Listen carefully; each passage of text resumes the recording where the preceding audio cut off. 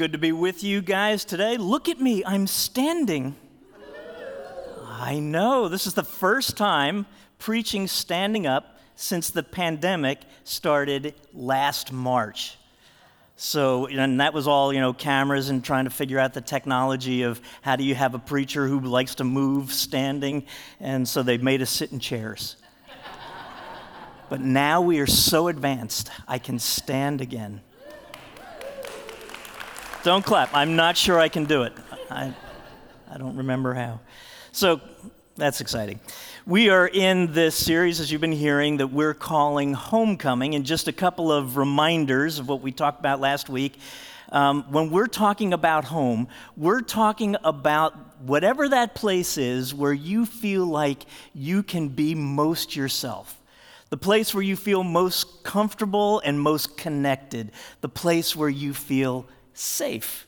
And the place where when you're away, people miss you, and when you come back, people are glad to see you. And we said that ultimately, the place that we are the most at home is connected to God through a growing relationship with Jesus Christ. That's our heart's true home. Last week, if you were present, we told two stories. So Pastor Heather and I shared the message, and we each told a story, a homecoming story, kind of joyful homecoming stories. I want to share with another homecoming story from my life, this one not so joyful. It was my senior year of high school, and we were going to be having our homecoming celebration. It was probably October, and I was part of the planning for this homecoming weekend because I was on the student council. And so we had all of these plans all weekend long, and it was going to start with a big parade on Saturday morning, going from our high school 3 miles up the road to where our sports stadium was. And so, there were going to be floats and fire trucks and bands and so forth. And so lots of planning. Then I got the honor of being asked to drive the car with the parade marshal. Marshals, actually, there were two. So I was I was loaned a convertible. And the principal of the high school and the mayor of our town were in the back seat, and I was going to be driving them. Big honor, right? So that day of the homecoming, I'm dropped off by my parents at the high school, and we're doing all of the last-minute organizational stuff and getting, cars and bands, floats, everything in the right place and line and so forth. And then I see the car that I'm going to be driving, and so I'm now standing by the car, and I see the principal and the mayor, and the advisor to the student council comes over, and he says, "Wait here a second." He goes over, I see him talking to those guys, and then he comes back and he says to me, "Change of plans, I'm going to be driving them." And he starts walking away. And I said, "Well, what am I supposed to do?" And he said, "Grab a ride." And he gets in the car, and they take off. And now I'm looking around, and I don't see anybody I know, and now the cars and the floats and the bands are going by, and everybody left. And I'm standing on the sidewalk as the parade passed me by. I know. Right? And this was in a day, maybe you remember, there were no cell phones. So I'm there with no cell phone and no car. I had to walk, no kidding, 3 miles home. And I am fuming, right? And I'm so angry that I decide I'm not going to attend any of the rest of this homecoming weekend. I deserve better. So we're listening to this story that we started last week, a story called The Prodigal Son.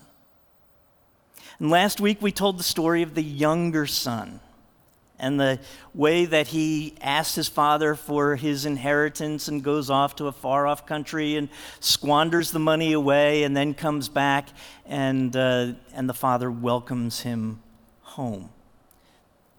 This week we want to focus more on the other brother and his response. So the other brother is out in the field. He comes home from working, and there's a party going on, and he's confused because he doesn't recall any discussion about a party. And so all of this activity is going on, and so he calls one of the servants over, and he says, "What's happening?" And the servant excitedly tells him, "Your brother is home, and your father is throwing him this celebration." So let's hear what the brother's response is. From Luke chapter 15, verse 28, this is his response. The older brother was angry and wouldn't go in. His father came out and begged him. So he's fuming, right? Are you kidding me? This is outrageous. This brother of mine who lived the way he lived, and now we're throwing him a party? You've got to be kidding me. So the father comes out, and he's begging the son to come in and join the celebration, and the older son lays out his argument. I have never rebelled against you. I've done everything you've asked me to do. This deadbeat son of yours wastes all of this resource, and now he comes home and you throw him a party. I've been the good son, and you haven't even given me a nice dinner. It seems like a pretty fair argument, right? I mean, on the face of it, it seems like a fair argument. And he did everything that the father asked him to do, and he gets, in his mind, Zippo. The brother squanders everything, and he gets a rager party. So now let's listen to the father's explanation. Verse 31 and 32. This is what the father says. His father said to him, "Dear son, you have always stayed by my side in everything. Everything I have is yours. We had to celebrate this happy day, for your brother was dead and has come back to life. He was lost, but now he's found." Here's what I want to say. I think in this story, both of these sons miss the mark for the same reason, but different expressions. Both sons miss the mark believing that they are entitled to something that the Father has. Both have this sense of entitlement. The younger son believes that he is entitled to some portion of the Father's possessions, and that he's entitled to live his life on his own terms. He believes that that is his right. The older son believes that he is entitled to special recognition for living according to the Father's will and to the Father's way. Both foolishly believe, I think, that the Father owed them.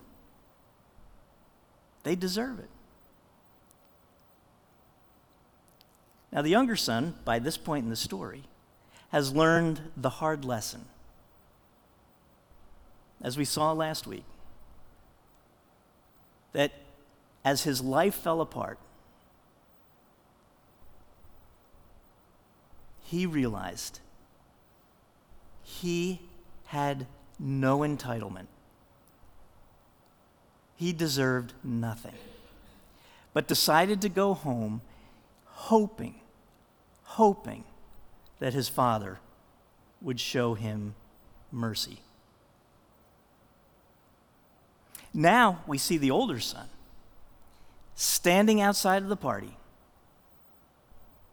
and what he wants is justice. He wants justice. He wants this brother of his to get exactly what he deserves, which is to be humiliated and to be sent packing. That's justice. That's what he deserves. Now, I want to start from the position of the father, right? The father doesn't owe either of these sons anything.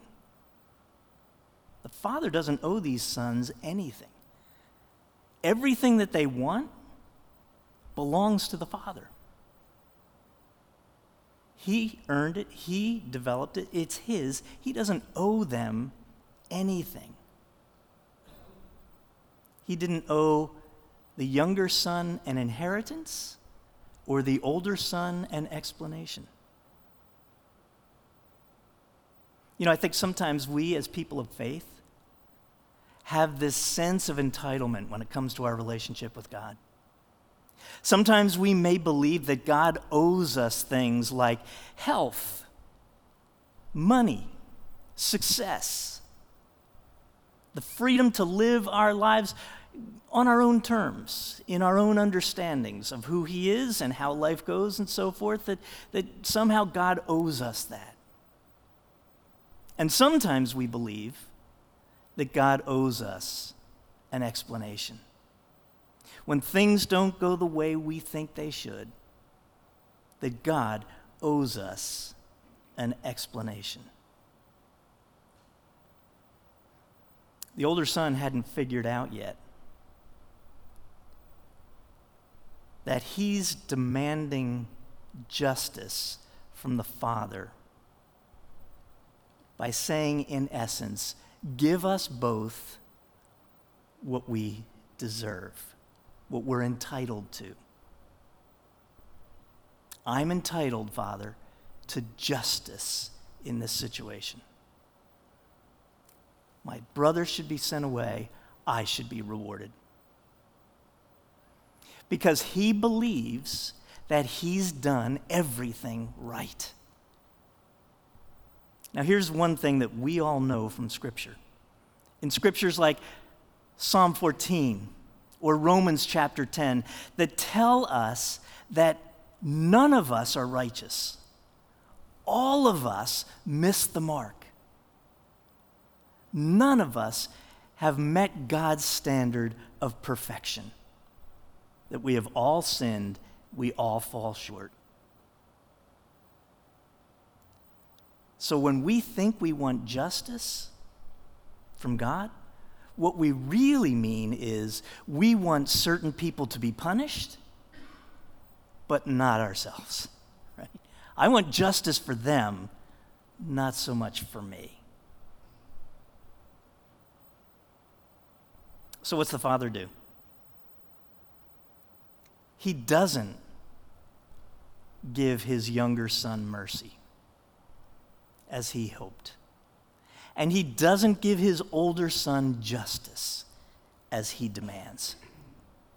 Instead, what the father offers to both sons is grace. Grace.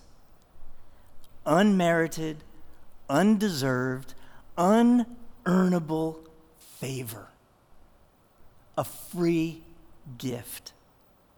All that the Father has, he offers to both sons, not because they deserve it, not because they've earned it, not because it's their right, but as a gift fueled by love for his sons. You know, we call this parable the prodigal son. And I think we got that wrong. Okay, that's just a title that's been given. It's not, prodigal is not in the text, right? It's just, we call it the prodigal. The word prodigal comes from a Latin word which means lavish. So when it's attached to the younger son, lavish means wasteful, right? So he has lavishly lived, lavishly spent, wasted all of this resource. But if we put that same word prodigal to the father, now lavish takes on a very different meaning. The father lavishes grace, lavishes love on these two sons, neither of whom earned it or deserves it, just out of the goodness of the Father's heart. You know, last week we looked at Ephesians chapter 3, verses 18 and 19. And so in 18, Paul is talking about the enormity of the dimensions of God's grace and God's love. The height, the depth, the breadth, the width of God's love. And then in verse 19, he says this. I want to look at it again this week. He said this, "May you experience the love of Christ, though it is too great to understand fully. Then you will be made complete with all the fullness of life and power that comes from God." What he's saying here is as we begin to comprehend, even though it's beyond fully comprehending, but as our comprehension grows in the understanding of the enormous dimensions of God's love and grace, it is life-giving and powerful.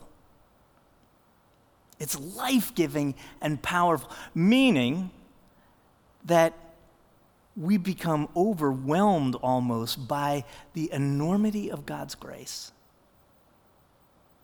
And he calls on us to live into that grace and to express that grace, that free gift, to others. It's a powerful thing. It's a life-giving thing. Through this story, I think Jesus is telling his followers to know a Father, to know a God who lavishes his unmerited, unearnable grace upon us, just like the Father in the parable. And that Father desires for his sons to offer the same grace to one another. He wanted the older son to enter into the celebration of this brother who was lost and is now found, who was dead and has come back to life. It would cost him really nothing other than letting go of his self-righteous pride to enter into this celebration. Everything I have, the Father says, is yours. There's nothing more I can give you. It's all yours. So come join the celebration.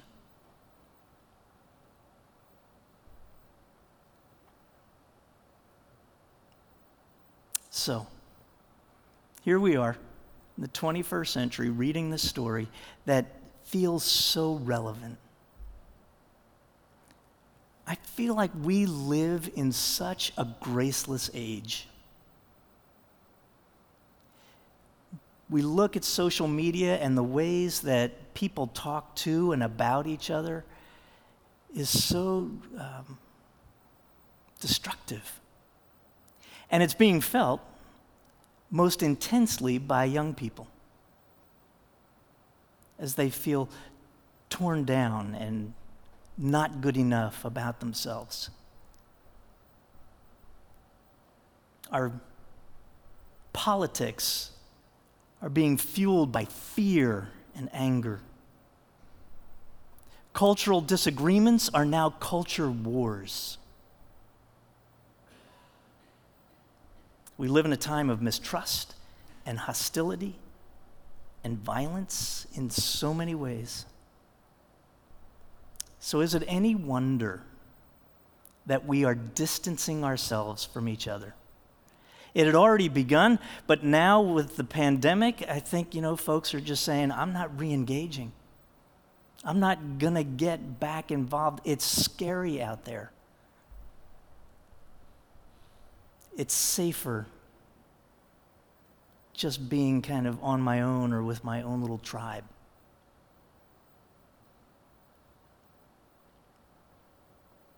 But Jesus knows and offers us another way, a better way, the way of the Father toward his sons.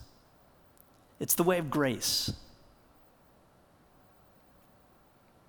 And when we offer that grace to each other, not because somebody deserves it, but simply out of a gratitude for the grace that God offers us, when we offer grace to one another, it is powerful and life-giving to us and to those to whom we offer it.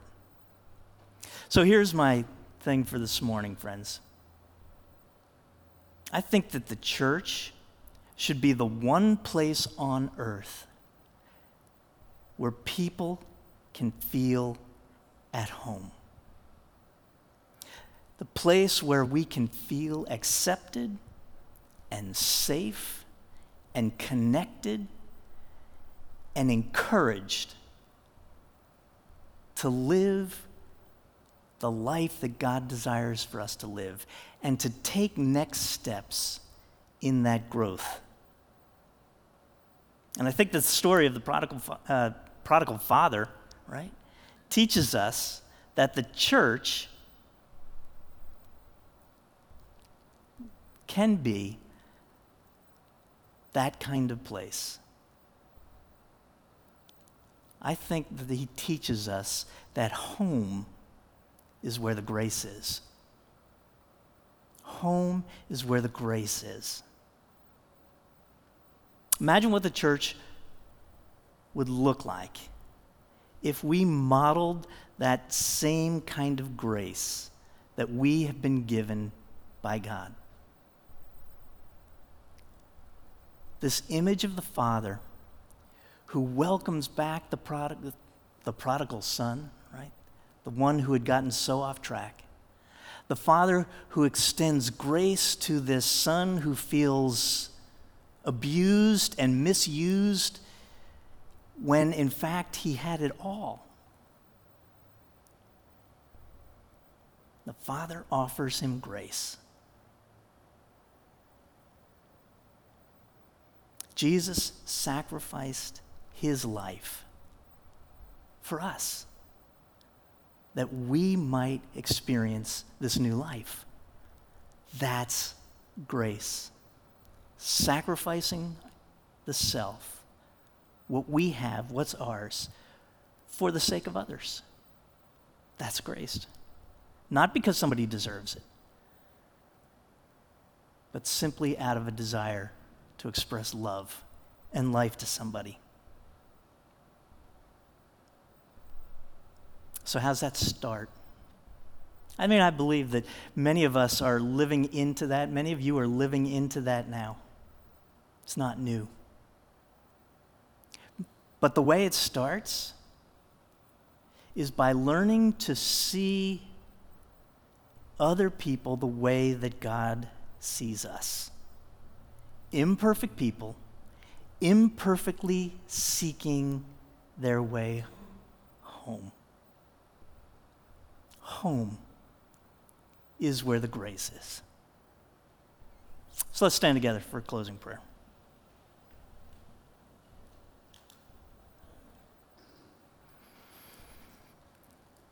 Lord Jesus, thank you for this amazing story that for thousands of years has intrigued us and challenged us, amazed us, as we see this grace offered by a father to two wayward sons.